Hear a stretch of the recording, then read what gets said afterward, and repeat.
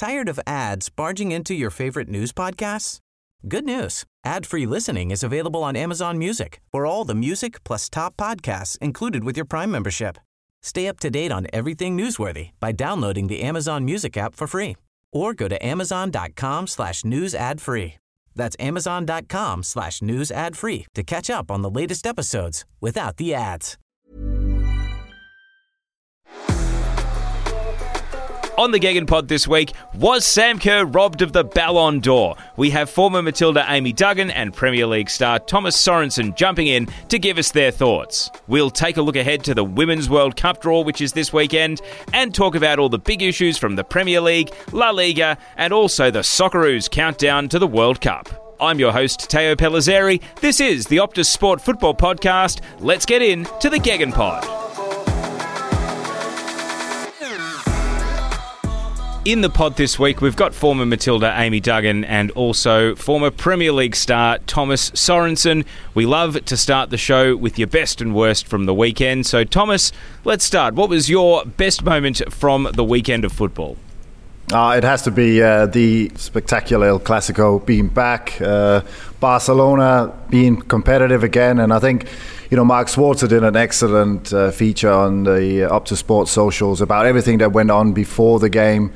It's just one of the biggest events in football, and I think the game itself delivered. I think the two teams, provided great entertainment, and I predicted Real Madrid to just be tactically a little bit more astute, and it proved that way. I think Valverde and Vinicius and all the others, I think, just were that little bit more cohesive than the newly formed Barcelona team.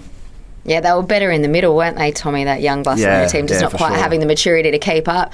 Tay, my moment was Manchester United getting a draw with Newcastle, and the reason I said that was because I thought I was going to have to sit through the next hour with Bridgie banging on about Newcastle beating us if that had happened. So I went with that. I'm pretty happy that they're sort of back on the bus and looking forward to the game tomorrow morning against Tottenham, where I hope that we can get all 3 points. So, favourite moment of the weekend was a 0-0 draw, Amy. Fair enough. I know, it sounds terrible. It wasn't really about, the favourite moment in football. It was more about making sure I didn't get, given grief for hours and hours and hours all week. Speaking of grief, Tommy, what was your least favourite moment of the weekend?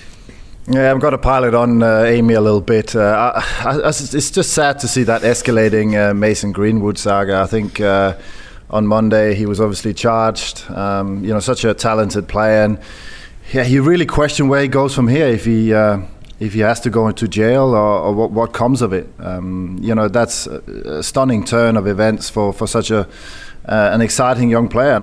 My bad moment is probably not so bad in the scheme of things. I feel more ripped off this week than anything else, and it's Sam Kerr not winning the Ballon d'Or. Oh, come on. I just don't understand what is going on here. Yes. It's not about the last couple of months' forms, and I know she's in a little bit of a dry spell at the moment. It's about the last season before that. Remember that. Look at all the accolades that she won. Absolutely outstanding. I cannot believe it. Anyway, worst moment. Well, I think that's a good place to start, though, because let's talk about the Ballon d'Or. We had an Australian interest and an Australian connection, but Sam Kerr ends up third, with Alexia Putellas winning the award and Beth Mead second. I guess, Amy, is the window closing for Sam Kerr to win this award again in the future? Wow, that's a big question, isn't it? I guess we have to go back a little bit and remember when the Ballon d'Or for women started, and that was only in 2018, where, we had Ada Hegerberg as our original winner, and then obviously Rapinoe picked it up in 19. It wasn't awarded in 2020, and then Putellas has won back-to-back. So it has this flavour of big competitions, doesn't it? Is it a chance? Was it Sam's best chance to date? Absolutely. What does she have to do to win? Win all the awards that she won last year, win all the golden boots that she won last year, and apparently play in a Champions League. So, it all depends on how Chelsea goes in the Champions League. Thomas, last week I suggested to Bridgie that there was an anti-English bias with the voters, and because whether it's the men's or the women's award, players at Premier League clubs very rarely win, or in women's case, the WSL. Do you think that came to pass with the result we saw here, or does Beth Mead finishing second perhaps give Sam Kerr hope that she can win it with Chelsea rather than having to go to a Lyon or a Real Madrid or even a Barcelona?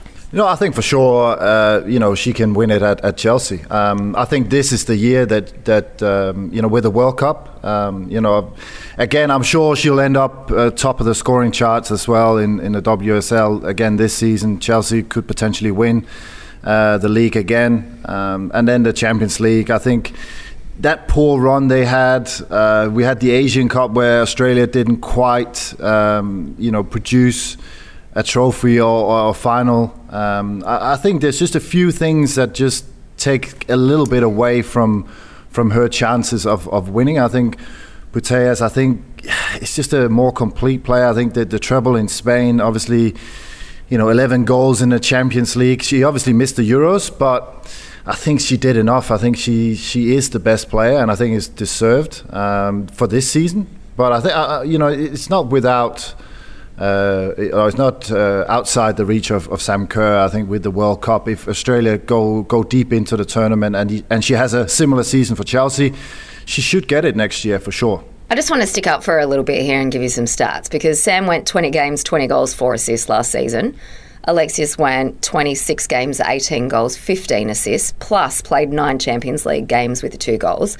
And Beth played 22 games for Arsenal with 11 goals and 8 assists, but also played Champions League. So I really think it's about not just big games or international games, and I do agree, Tom, I think Sam not playing in some of these games took the shine off that. But you have to be in the headlines every single time you play for club and country and in the Champions League, so that you're in the headlines with the journalists around the world.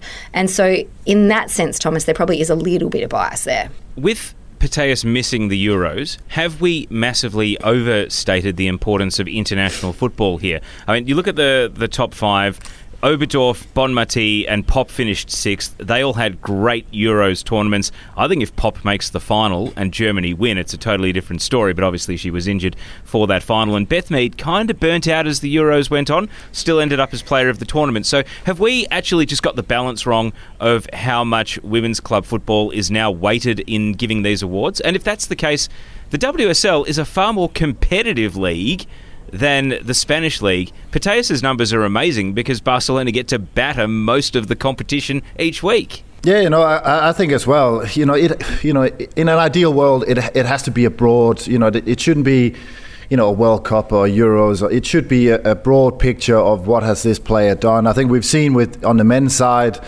with Messi and Ronaldo still being in contention, still winning despite not producing all the time with the national teams. But there's also, we can't get around it. There's also a lot of politics in it, and headlines. You got to be at the front of the pages, and I think Barcelona, with their full stadiums and everything that goes on there, I think she's probably got a little advantage in that respect. From UEFA and the journalists in Europe, I think. What about, you mentioned the politics, Thomas. Sam Kerr didn't go. I must admit, I was editing a mini-match and didn't have the sound on as I was watching the awards ceremony. And every time they cut sort of to the nominees, I'd see Miedema and I'd see Beth Mead. And I'm thinking, is the director framing Sam Kerr out of the shot? What's going on here? Turns out Kerr didn't go. So it's a bit of a snub. And when we say Kerr represents us on an international stage, she literally didn't represent Australia. She didn't go. So how damaging could that be going forward in a political sense? Again, I think you should go. I think it's a great honour. Like she's the third, on paper, third best player in the world. It's a big occasion, and as you said, there was a lot of players further down the list that went as well, and. Going back to the politics, it has an influence as well. As much as you want to say it or don't want to say it, there are just people that might take a little bit offense to it, and when it comes to voting in the future. So, hopefully she has a fantastic year, becomes top goal scorer of the World Cup, gets Australia into a final, and then nobody can argue. That's what we would love to see. She deserves definitely to win it one time, and I hope it's this coming year for sure. Who actually is the best player in the world? Putellas is still rehabbing an ACL injury and won't play the majority, if not all, of the club season. So if I had to choose right now and pick a player tomorrow, I would probably pick Pop. But Bonmati, if I wanted to build a team around someone, Bonmati is only 24 and Oberdorf's even younger, only 20. So you got some good choices there. Amy, who actually is the best player in the women's game in the world at the moment? That's such a tough question, isn't it? And I think if I was normally going to look to that USA-England game to have a look at, the real top stocks there, but not that the game disappointed, because it didn't, and obviously England came away with the win, but I don't think anyone really stood out for me. Does it come from Europe or does it come from US? There were some really interesting US names on that Ballon d'Or list as well, and they're going through a big change too, with a lot of their older players now transitioning out of the game or moving forward to next year, and it'll possibly be their last big tournament. But you had names like Trinity Rodman coming through. Her dad obviously is a big star. Is that about what she's actually doing on the park, or is it about recognition? Name recognition is what I mean there. But yeah, I'd have to agree at the moment. Alex Pop she gets ahead on everything. She's first to the ball. She has this fighting mentality. I'd love to see some of these German girls move out of their comfort zone and out of the Bundesliga and into some of these other competitions around the world. The WSL and Optus Sport. I think that would be the one we'd like to see. That would be awesome. Yeah. Yes, please.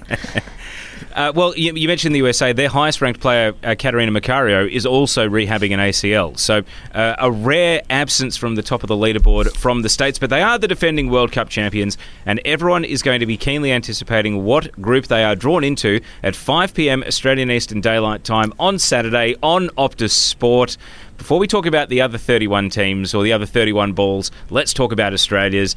Amy Duggan, we know what group Australia is going to be in. We know that we're going to have one game in Sydney, one group game in Brisbane, one group game in Melbourne, and then whether we finish first, second, or wherever, our destiny will be outlined from theirs. But at least we know who we're going to play in what city as of Saturday. The question is, who do we want to be drawn in our group? Wow.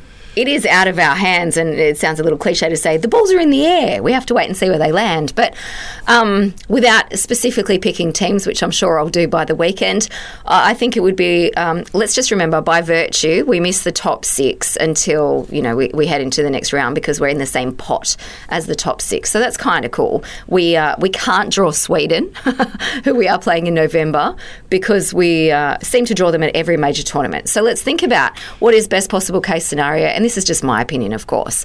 I think for me, it'd be nice to have an opener that gives us confidence. So that'd be wonderful. And then a good but winnable battle for our second game, and then a closing game, which allows us to use the depth in our squad. Because I think the big thing about these tournaments is players being able to rotate through the squad, not just having the same starting 11 all the time.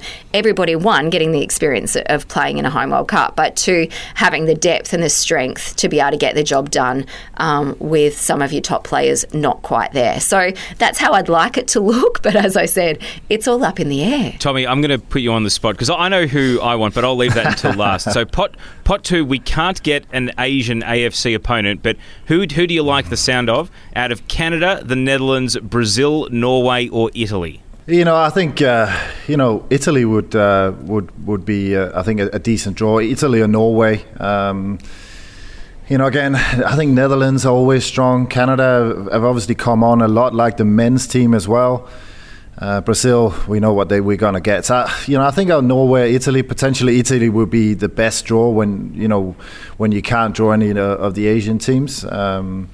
And you would have a good chance. I think you're in the pot one, so you are outside of United States and Germany and England.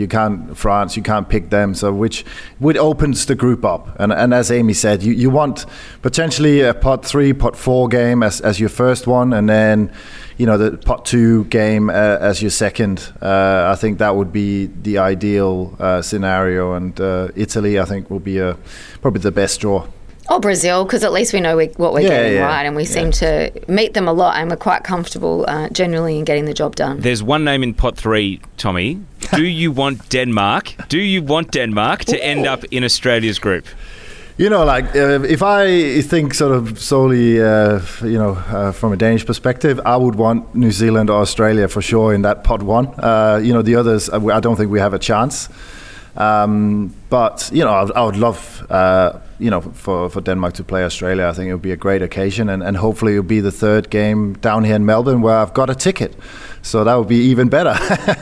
I think for crowds, it would be great if Australia's group got, as you say, Amy, Brazil. We know what they can do. The Netherlands, we know that they're always noisy and colourful. I think Republic of Ireland would be a great draw. And there's a couple of names there, isn't there, that we're used to seeing here in Australia too. So from pot 3, I think Ireland would be great, and then pot 4. Pot 4 is sort of the total melting pot. But if Chile get through the playoffs, we know there's a huge Chilean population in Australia as well. So I think it would be nice if we could draw them. Of course, we can only draw one South American team max, so it would be either Brazil or Chile, depending on how the draw goes.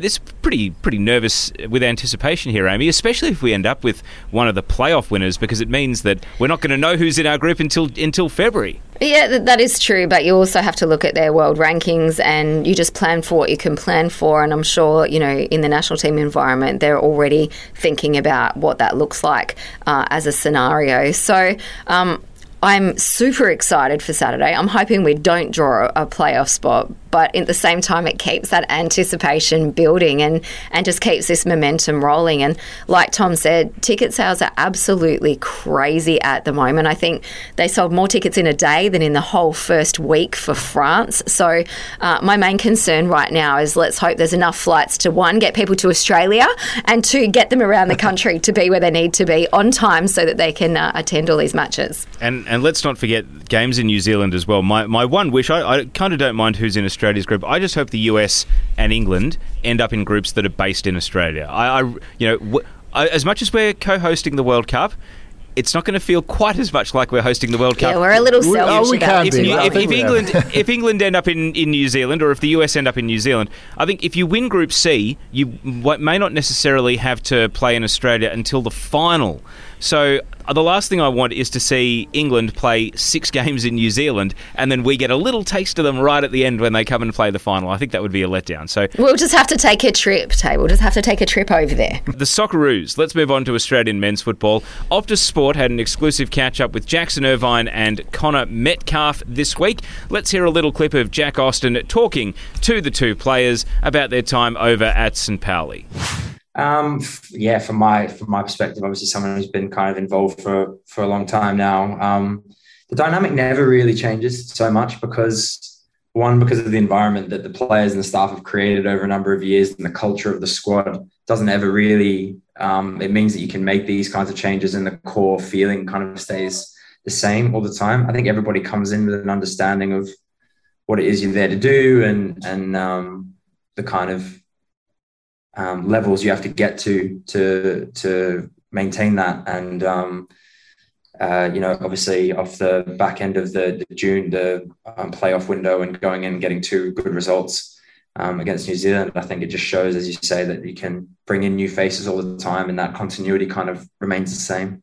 And like a few of the over here in Australia and New Zealand that are taking the headlines of people like Garen Quall and Jason Cummings. And obviously, I think kind of you played with them more in the second game. What's it like to have those sorts of characters in and around the team nowadays? No, it's good, having the cum dog up front. Do you use that nickname? Huh? He likes that nickname in and around the team? Yeah, he loves it. He loves it. It was the first time I've ever met him. He fit into the squad like he was a senior player. Even, with Garang, all the rumours before he signed, and he just trained like no pressure on him, and he's young and he's got a very bright future ahead. And so it was really good for them to get their first cap and obviously just go out and play. And it was amazing. Don't forget, the DFB Pokal is live and exclusive on Optus Sport, and you can see those two players at 3 a.m. Australian Eastern Daylight Time on Thursday. But we just heard Connor Metcalf and Jackson Irvine there talking about the new personalities in the Socceroos squad and the admissions that some players were meeting each other for the first time, like Garang Kuol and Jason Cummings. And Tommy, as we count down to the World Cup, those dynamics are all important, aren't they? Because I'm sure regardless of who wins the World Cup, what we will be hearing out of their camp is that they were a unified and harmonious squad. It's very rare that you hear about a team at a World Cup or a Euros that are having infighting and aren't getting along and win in spite of it. As long as it's not France. We stayed in the same town as France during the 2010 World Cup, and that was absolutely mayhem. But you want a cohesive squad, and that's why, obviously media is going to try to throw, some bolters in there and last minute changes. But as a manager, you want to go there with a settled squad with hopefully a few informed players that you can draft in last minute. But yeah, you want to, because you are hopefully potentially together for 3-4 weeks, and those things it has to gel. You can't have too much distraction and too many odd personalities that doesn't fit in. But the ones that you mentioned, Kuol and Cummings, Cummings sounds like an absolute energy bomb, and I'm sure he can offer a lot off the field as well, which you need. You need a bit of humour, a bit of, everyone needs a team joke. Of course you do, and you're together for such a long time. If everyone was dead boring, like I was, then I'm sure we'll, it would have been a dire time. But you got to have different personalities, and it seems to be that case. One thing, though, we just heard the guys there talking about having not met the players or known them. What do bolters and last-minute additions do to the group, especially if they come in late at the expense or because of an injury or a selection decision on someone who's been there forever? Thomas, did you ever have this on the eve of a Euros or a World Cup where someone came in super late or was in great form and made a late run, and it meant that the dressing room had this new face and new voice very unexpectedly, having come from the clouds? I think I've tried both things. I've tried, where you drag people to the World Cup, because of things they've done in the past, and it hadn't, it never ended up working out because they were not informed. So, it depends on how it happens. If you obviously, if you see like Aaron Moy goes down with an injury and then you have to draft someone in, it has a negative effect because you lose a big player and somebody else comes in. But if you have an exciting player, we can look at Daniel Asani. If he's started the A-League, if he can continue that into the World Cup, there'll be an excitement. And he could potentially take a Marco Tilio spot. And I think that would offer a lot to the team because they know they got a player with some X factor that can come on last 10 minutes and can turn the game around. So I think they can have a really positive effect. And I experienced it when players were unexpectedly late coming in, and I think everyone felt that we got 23 players, so those 21, 22, 23, you can sort of sometimes take a bit of a gamble, and it might just be situational players that might have a big role, but that they can do something, and it's always nice to have that in the back pocket as a player and as a manager. So I could see a few making a run here late for the Socceroos as well. Well, they might have to, because Amy, we've had a horrendous week of injuries. Oh my goodness, yes. Aiden Hrustic injured his ankle, had to come off playing for Verona. Nathaniel Atkinson, also a lower leg injury, playing for Hearts against Fiorentina in the Conference League. And we've got so many players that aren't starting or aren't getting game time, whether it's Matty Ryan, Bailey Wright, Aaron Moy, Awer Mabil, Riley McGree. It's Stop. You can stop now. No, I wish I could stop. I mean, it's so disruptive. I mean, I know it's a mid-season World Cup, and Paulo Dybala, for instance, went down for Argentina. N'Golo Kante's been ruled out for France. Everyone's got issues, but gee, Australia, we need these players, we need these faces, and they're all going down. Yeah, and let's just hope a lot of these aren't too serious. Hrustic, obviously, I'm not sure. I haven't seen the the report to come out how long he's going to be out for. Nathaniel Atkinson, that looked nasty. He left on crutches after the game and in a moon boot, so that suggests it's more than like a couple of weeks. But when we start talking about the guys that aren't playing at the moment and what Arnie's plans are, he's been very vocal about telling the players that it's up to them to be match fit, it's up to them to be ready. Where does that come from? They're just going to have to be doing the work on the outside, and that's where the communication between, you know, your national team environment and your club environment is really, really important, because there is some tension there always will be. If you're playing every moment of every game and your national team wants more, it's hard to balance the load. But when they're not getting the game time that you need them to get, sure, they're in top class training environments, but they're going to have to do a little bit of extra work. And then, you know, as you said, you throw in some of the players that are now coming out of a pre-season and into the A-League, Arzani, McLaren, Cummings, we talk about those players, and that puts pressure on some of those players that aren't getting minutes. And I guess, you know, it's a good problem to have in one sense for Arnie, because he's got to make choices, but on the other sense it's hard, because sometimes, as Tom said, you want to pick the players that are in the best form. And I think we have to remember as well, you know, which doesn't bode well for injured players, is the normal preparation you have for a World Cup, which is 3-4 weeks, it's now only a week. There's no preparation games hardly, so you're more or less straight into it. And you know, that's we're only 5 weeks away now, so there's no chance to play 3 friendlies as you know, as I was part of. We played 3 or 4 friendlies leading into the World Cup, where you can, if you hadn't played, you could gain some fitness and you can gain some form. It's not happening this time. Yeah, in some good news though, we did see Harry Suter pull on the boots and play, you know, a good bit over half, I think it was, for the under-21 side, just to get some minutes under his belt. So it's good to see him back on the paddock. One place where we assumed there would be minutes available for players is the A-League. But Thomas, the Marco Tilio situation, it went to another level this week, and I think all credit to Jono Williams from Network 10, the sideline reporter, for just flat out asking Kisnorbo about it after the game. And Kisnorbo got a lot of support from the Melbourne City fans with his order of priorities, which of course was winning games for his club. It almost seems, Thomas, as though it's Socceroos fans and neutrals that want Tilio to play. Melbourne City fans seem pretty happy with PK and how he's running the team. It's a really tough dynamic for someone like Tilio, who now might have to be resigned to, you know, and he was the victory cigar at the weekend. He came on at the end of stoppage time and barely got to touch the ball. So what happens in these last handful of weeks before the World Cup comes around? I think the worst thing he can do now, Tilio, is starting to to comment on things and be vocal. I think he just needs to get his head down. I'm sure he'll get chances, and to be fair, I don't think his performance has earned him a starting spot. You know, I think Lecky has started really well this season. You got McLaren, obviously, and then Naboot. You know, that's where he potentially can push himself in. You know, so it's tough. You know, he's at one of the best squads in the A-League, and you know, sometimes you just gotta, you know, wait for your chance and keep working hard, keep putting his head forward in training.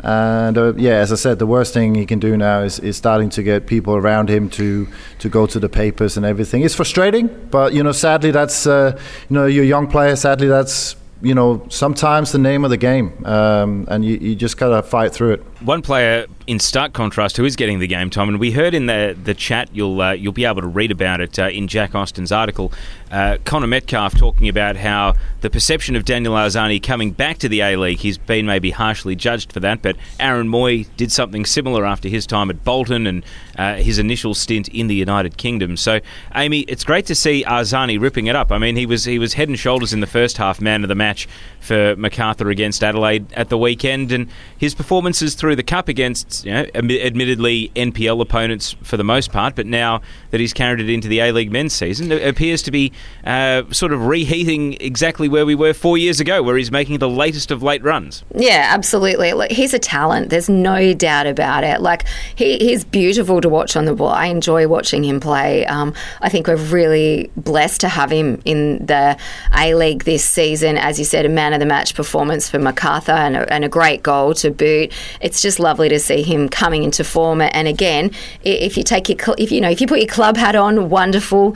The environment's obviously working for him. But if you put your, Aussie selector hat on, how great to have a player coming into really good form at the right time.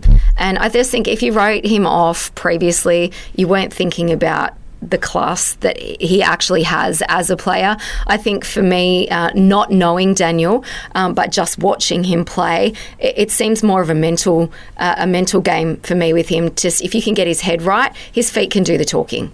You're listening to the Optus Sport Football Podcast. We're going to have a quick break on the Gegen Pod, and when we return, we'll talk Premier League, La Liga, and also a bit of WSL. Tired of ads barging into your favorite news podcasts?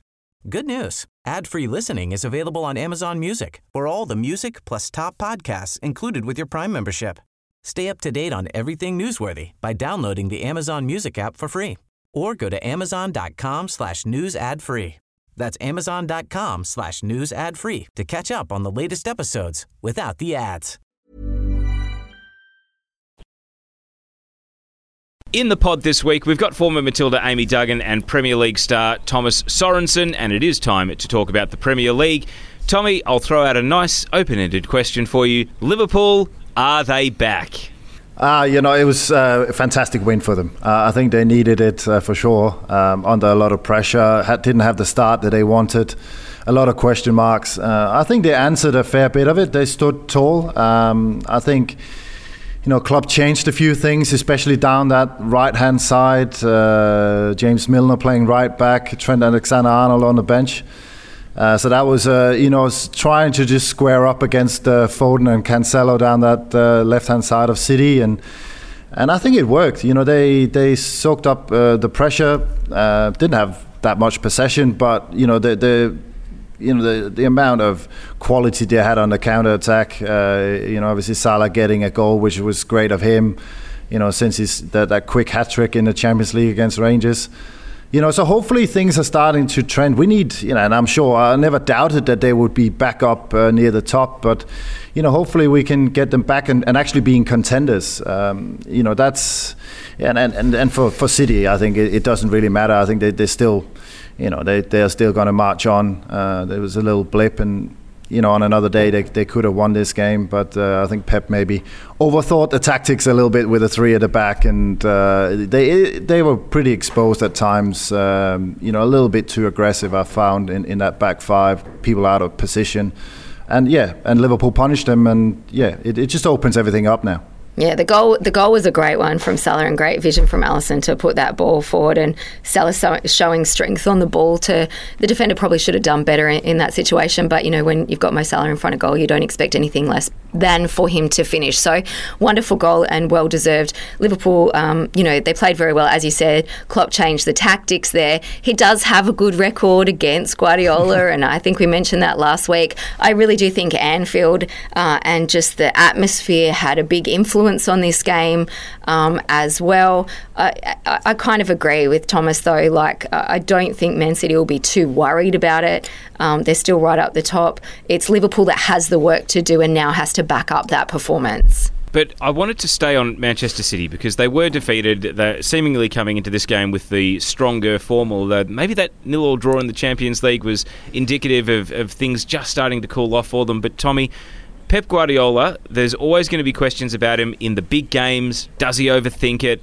The high-pressure scenario of the knockout rounds of the Champions League is normally where this appears, but over in the UK, we had Gary Neville and Jamie Carragher arguing about whether Pep had played a 3 at the back or a 5 at the back. So even they, the experts, were really struggling to work out exactly what Pep had done. Did he overthink it again in a big pressure game? I think he obviously in hindsight, I think he got it wrong. Sometimes if it ain't broke, don't try to fix it. I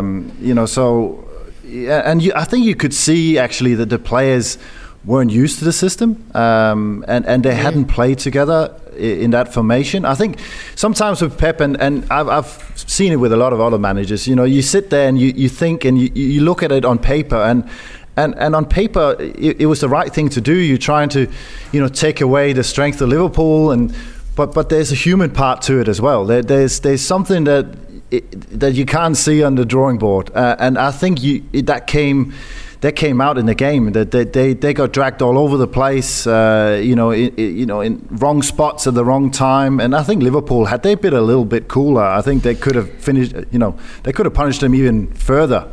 There was a fair few situations where, there was people, in great positions to score, and they just didn't find them.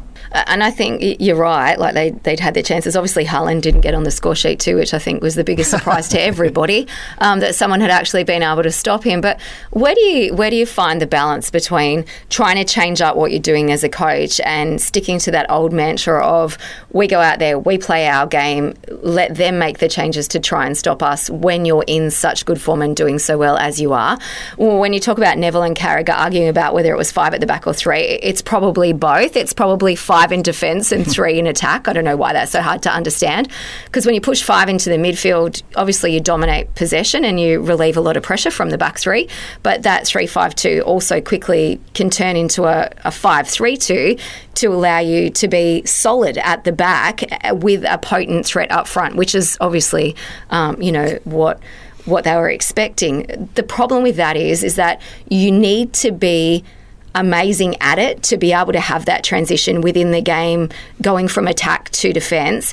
You need super, super fit wingers who are willing to do the work, and the communication has to be absolutely perfect. So to try and change it up, like Tom said, is probably why we saw a bit of that not quite sure where we're supposed to be, because you need to do this over and over again to be really great at it. Let's stay with the Premier League theme and move on now to Aston Villa. The rumours are swirling about Steven Gerrard. Nothing official, and no journalists of great credibility are starting to roll with it yet, but social media is just awash of perhaps wannabes trying to get ahead of the story so they can claim that they had it first. Aston Villa are away at Fulham, 5:30am Australian Eastern Daylight Time on Friday. Of course, you can watch it on Optus Sport. This will be Gerrard's 38th game in charge. So far through 37 games, he has picked up the equivalent record of 44 points, which, Thomas, as you would know, is certainly not relegation form. It's enough to avoid relegation, but it's not enough to keep Aston Villa, a club of their size and spending, satisfied. So if Stevie G doesn't get the result against Fulham, will it be curtains? I definitely think that the pressure is starting to build, as you said, and I think it's a little bit of that curse of that middle part of the Premier League where everyone's got ambitions to get into the top 6 and are spending a lot of money, but not quite getting the results. We saw Wolves have been in that top half, starting to slide, and then the manager goes, and it could be a similar situation here at Villa. I don't want it to happen. I would like Steven Gerrard to be given more time. There has been a big change of personnel. I think a lot of players have come and gone over the last year, and it takes time. But that's the name of the game in the Premier League, and they've got big ambitions there. So I think this Fulham game could be the last straw. They need to start scoring goals, Tommy. Yeah. Their side, that's it, right? They're struggling to score. What have they got? 7 goals. That's the Premier League's joint second fewest this season. I think Forest are the same, and Wolves are the only ones that are less.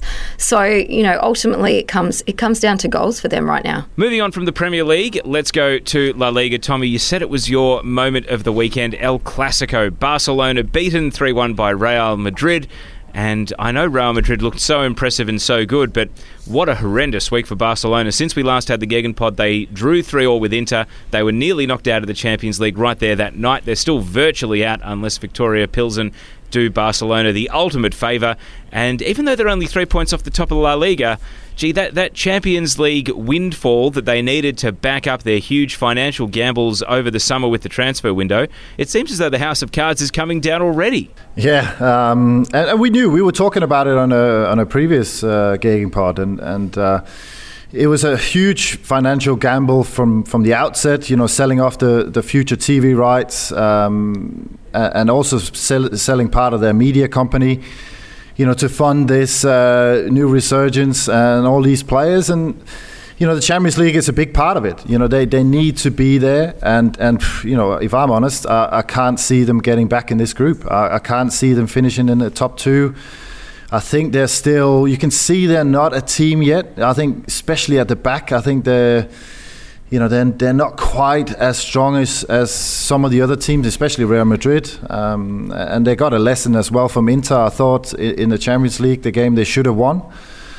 So, I fear for them. I fear for Xavi as well, because, when things start to mount there, it can be a total mess, as we've seen in the past. And I hope for it, because we need Barcelona, like we've seen with this El Clasico. It's a fantastic occasion. It's those memories I remember as a kid growing up, watching those games with all the big players, and you won those games. But Barcelona, hopefully they'll still be there in 3 or 4 years' time.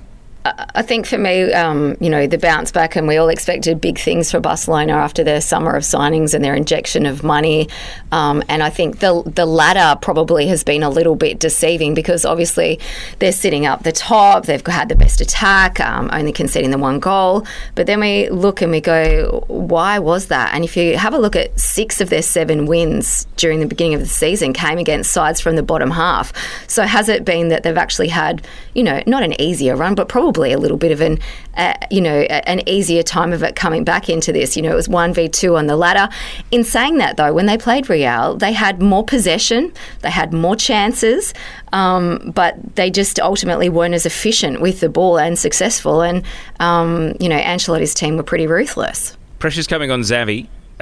Do we think he's going to see out the season? I mean, they're still in contention to win La Liga, but if they do crash out of Europe, the pressure's on to go on a deep Europa League run as well, because they'll need the gates and they'll need the prize money. So it's just going to keep the fixture list equally busy, you would suggest. Amy, do you think there's any risk that they've tried to replicate what they've done with Pep Guardiola by taking Xavi from Qatar, where he was coaching, and just hoping that his knowledge of Barcelona and sort of the DNA will see him through? But is this going to backfire?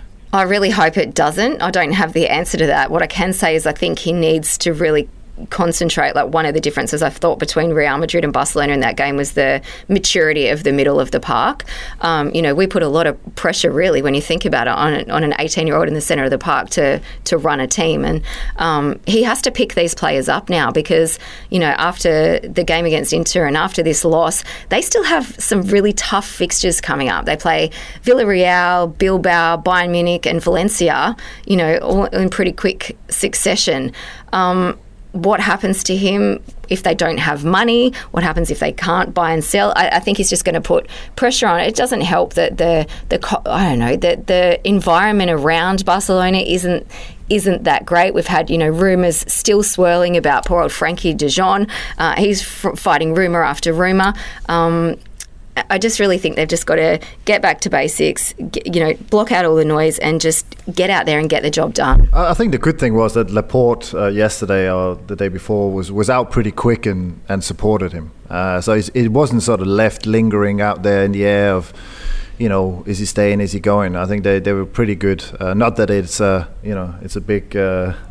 we've seen in the past chairmans coming out supporting managers, but I think they want him desperately to succeed for sure. Now, let's talk about the positives for Real Madrid, because not only did they win the game, Karim Benzema was then crowned the men's Ballon d'Or winner, and Fede Valverde, the Uruguayan midfielder, he's been named by his teammate Toni Kroos as one of the best 3 players in the world, and he's having an outstanding season. So, Tommy, Real Madrid, they go from strength to strength. Of course, they hold the Champions League. They're the defending La Liga winners. Can you see even the hintest sort of doubt hanging over them at the moment? No, I think they're doing a tremendous job. I think they've got a great balance of obviously excitement. You talked about Benzema, who deservedly won the Ballon d'Or. You got Vinicius, who's been on top form, and then touch on Valverde. I think the transformation he's had in this last year has been unbelievable. From being a fringe player to changing his lifestyle and his training regime to being the player he is now. He's I think, and I agree with Toni Kroos that he is one of the best players, midfielders in the world right now. 5 goals this season. I think he's been instrumental in what Real Madrid has done. I think they're just tactically astute as well. They got an experienced manager, and you could see that even in the El Clasico. As Amy said, they didn't have the most possession, but they were just ruthless and clinical. And I think that's where they are right now. They're just, a superb team front to back. We'll leave La Liga there and move on to the WSL because, perhaps for the wrong reasons, the competition made global headlines this week. We thought it was going to be because Mackenzie Arnold, the Matildas goalie, had saved a penalty in the game between West Ham and Aston Villa. Sadly, it's because the French international Hawa Sissoko got sent off for fighting with Sarah Mayling, and then West Ham's manager Paul Konchesky, the former Charlton player who also scored in an FA Cup final, he got sent off. Amy, not scenes you like to see, and I know that on Optus Sports, the highlights, Amy Harrison and Claudio Fabiano were having a good old laugh about how in that situation, Sarah Mayling kept her feet where a men's player may have gone tumbling, but gee, it's not what you want to see. My eyes were popping out of my head when I saw it, and then at first I didn't know whether to laugh or whether to cry. Definitely not the headline you want in the women's game at all. But, it was a bit of a tussle, and you can watch it back, of course, in the highlights on Optus Sport, but it was a bit of a tussle. Obviously, there was some words said because the players were separated, and then they came at each other. And I think, Mayling was probably the aggressor in this confrontation, and then it just went all out. And watching it on replay, I thought she punched her at first, and it looks like it was a bit more of an open-handed slap, but it still didn't look comfortable, nice, and not scenes you want. And the worst part of this is it wasn't as simple as giving a player a red card and sending them off. It actually continued as she made her way off the field. She then got stuck into the bench, which I think is where Konchesky, got into a bit of a verbal stoush as well. He went at it in the dugout with Rachel Daly. I was like, man, this is getting way too big and not great scenes. And yes, you're right. It would have been much nicer just to watch Mackenzie Arnold saving that penalty from Alicia Lehmann over and over and over again. Rachel Daly, who Amy's mentioned there, to her credit, she was coming in trying to be one of the peacemakers. But when someone totally sees red and loses their mind and just wants to turn it into a fight rather than a football game, were you the sort of goalie that would run up to the pack and drag players away as a peacemaker, or what do you even do in that situation when you're confronted by someone who's just totally lost it? Tommy just picked them both up by the collar and held them apart because he was so tall and has such a wingspan. Yeah, I just shook him and said, stop it. Now, I think, it's a bit of both. I think, first of all, you want to protect your teammates. That's the number one. But you also don't want them to do something stupid. So I think, you're always trying to get in the middle of it and get your player away, get them calmed down. And, the types in your dressing room that, when provoked, see red and stop thinking and start fighting. There tends to be a lot of people alert around those sort of characters and try to keep them away. But yeah, probably more a peacemaker than a fighter. But if it came to it, I'll shove people around as well, like Amy said, for sure. and Amy, Sissoko was part of France's squad for the Euros, but I don't think saw a minute of action, so it was very much a depth player. And I guess what do West Ham do in this situation? Only the second time she's been sent off in the WSL, so it's not like this is happening on a super regular occasion. But do you actually, in a sense, if there's a bit of... Was the other time for fighting as well? No, I need to understand this. The other time was not for fighting. But okay. If Sissoko shows a bit of contrition, do the teammates actually say, well, everyone's going to be scared and we walk a bit taller with Sissoko out there? Well, firstly, you're going to have to find a replacement for the time she's going to sit on the bench. That's your first struggle, isn't it? This can go two ways, and in this instance, I feel like her team will probably be upset at her. I can't believe I'm admitting this, but I've had red cards where your team is all around you because it was for the right reasons. And then I've had stupid red cards one stupid red card where my team and my coach literally didn't speak to me for days because they were so disappointed at the stupidity. So I don't know what the sentiment's going to be in that change room and in that environment. But, you can't be lashing out like that, especially in retaliation. She really, she did lose the cool and she probably needed to be the bigger player at the time. What did you do? I'm not telling you. And you know what the best thing about this is? She slapped someone. There's no vision of it. I did not slap anyone. I've never punched anyone on the field, I don't believe. The best bit about this is there's no vision, so you won't be able to find it. Fair enough. Because they never used to record our games. Fair enough. But no, if you're not willing to share, maybe we'll hear it We'll keep that one for another day. All right. Other good news, largely surrounding Australians. Claire Wheeler wasn't part of the latest Matildas squad, but she's made her Everton debut now, 25 minutes off the bench, albeit in a 3-1 loss to Chelsea. And really seriously, Emma Hayes missed the game with emergency surgery, but was still able to relay messages to the Chelsea bench as they went on to win. Emma Hayes, of course, one of the best coaches in football at the moment, the manager of Chelsea. But, that would have been a real health scare, and I guess the good news is that the team weren't rattled by her absence and also her health crisis. Yeah, I think one of the things about Emma is the system that she's set up at the club and the support staff and support that they have around them at the club. So, during COVID times, we obviously went through this as well. Quite often in the men's game, we see coaches sent off, and we've just seen that also in the WSL. So you have to learn to adapt. Chelsea will be fine. Emma will, have no doubt, be watching every moment of as much as she can from home. I just wish her all the best for a speedy recovery and to have her back out there on the sidelines. As far as Claire Wheeler goes, how awesome to have made the transition to Everton, obviously, and to get minutes, because this is one of the big risks that we take now when we move overseas, is making sure that we are going to get minutes. Even though you're playing in a top league, you need to ensure that you're going to get minutes. Are you better to play in the top league and get less minutes, or are you better to play in a slightly less league and get lots more minutes? This is the conundrum that players are facing. So I'm just really stoked to see her on the pitch. She's so cool and calm and composed. I have no doubt that she'll cement herself in their starting 11 as time goes on. And other Matildas, Steph Catley played 90 minutes and Caitlin Ford 66 as Arsenal beat Reading 1-0. You can watch the mini-match, of course, on Optus Sport. And last topic of the WSL, Liverpool lost 1-0 to Tottenham, but Gilly Flaherty came out and made a very emotional post about being abused by her own team's fans. And Amy, this is a really tough situation, because Flaherty actually made the point of saying, I can ignore what comes from the opponents and the opposition, but it really cuts deep to be abused on social media by your own fans. Yeah, I think absolutely you can take it from the opposition, but when it's coming from within what's supposed to be your house and your core support, that's really difficult. I think her tweet, went along the lines of joining a new team in the first place is hard. So let's set the scene and remember that she's, new to this squad. But you also need to know that she's a mental health campaigner. She went through a really tough time as a teenager and actually attempted suicide, and has been open about this from what I can read.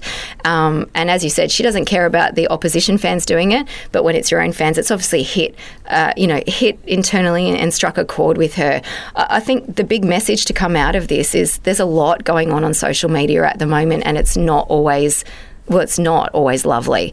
And people need to be mindful that they don't understand the background or the history or what their comments the effect that their comments are going to have. And it's been really good to see some of the big names across Australia, but also in other sports, pushing back on this now and just saying it's absolutely not acceptable. Thomas, in your career, did the fans ever come for you? Because I suppose there would have been internet message boards, social media was probably still in its fledgling years towards the back end of your career, but did you ever have a noticeable campaign, whether it was chants or whether it was even face-to-face feedback where fans were after you, or were you always the type of player that was able to perhaps just play in a way that meant you were never a target for the boo boys? I think for short stints, I've had it. I've felt it. After it could be after just a bad game. You would have people shouting not so nice things, and even from your own fans. Luckily, overall, I've had a great time at all my clubs. So it's criticism. You can't say that you're not. The people are not allowed to give you criticism. I think that's one thing, but there's a line, and I think it has changed, like Amy said, with social media, and people feel they can just hide behind and really do horrible things, and this is just not okay. So there's a line between, do you get booed at the ground for some reason, or is it a personal attack on you and your family?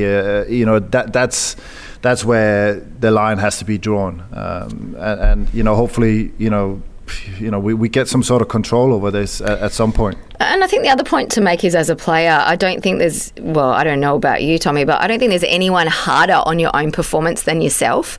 Most elite athletes are pretty tough on themselves, and will be the first ones to know where they've done wrong, or where it's not pretty, or where they've had a bad game, or where they're in a drought. They already know that, and to have that heat piled on from the people around you that should be trying to change that and lift you up and make you better would be really tough. Well, we are currently in the midst of a midweek round of Premier League, a midweek round of La Liga, and we've got the DFB Pokal going all live through the midweek on Optus Sport. So rather than a weekend preview to finish for men's football, just quickly, this weekend in the WSL, Spurs taking on Manchester United at 9:30pm Australian Eastern Daylight Time on Saturday. Liverpool versus Arsenal, 10pm Australian Eastern Daylight Time Sunday, so a couple of friendlier kickoff times there. But Amy, how worried should the Brighton defence be about the visit of Sam Kerr's Chelsea, 4:45am Australian Eastern Daylight Time on Monday? If you were going to get up early on Monday morning, surely it would be to watch Sam Kerr's response. First time out on the field after missing out on the Ballon d'Or. What is the Brighton defence going to have to deal with on Monday morning? Well, does she need any more motivation? I'm just calling this game guaranteed goals, Tay, and I will be getting up to watch it and cannot wait to see how many they actually put away. Amy, thank you for joining us on the Geggen Pod this week. Thanks for having me. And Thomas Sorensen, thanks as always for your insights as well. Always a pleasure. So thank you to Amy Duggan and thank you to Thomas Sorensen. And as we just mentioned, yes, we are in a feast of midweek football at the moment. The DFB Pokal has kicked off on Optus Sport. See Dortmund's trip to Hanover and the Aussie connections at St. Pauli taking on Freiburg on Thursday at 3am Australian Eastern Daylight Time. Bayern Munich play Augsburg at 5:35am Australian Eastern Daylight Time, and check out the Optus Sport website and app for all the live fixtures. Premier League continues with 5 Thursday games, including Liverpool against West Ham from 5:30am Australian Eastern Daylight Time, and Manchester United hosting Tottenham from 6:15 Australian Eastern Daylight Time. La Liga continues on Thursday with 4 games, including Real Madrid's trip to Elche at 6am Australian Eastern Daylight Time, and don't miss Barcelona hosting Villarreal on Friday at 6am Australian Eastern Daylight Time. Regardless of where you get the podcast, make sure to rate us 5 stars and subscribe. I'm your host, Teo Pellizzeri. Thank you for joining us on the Optus Sport Football Podcast. This was the Geggen Pod.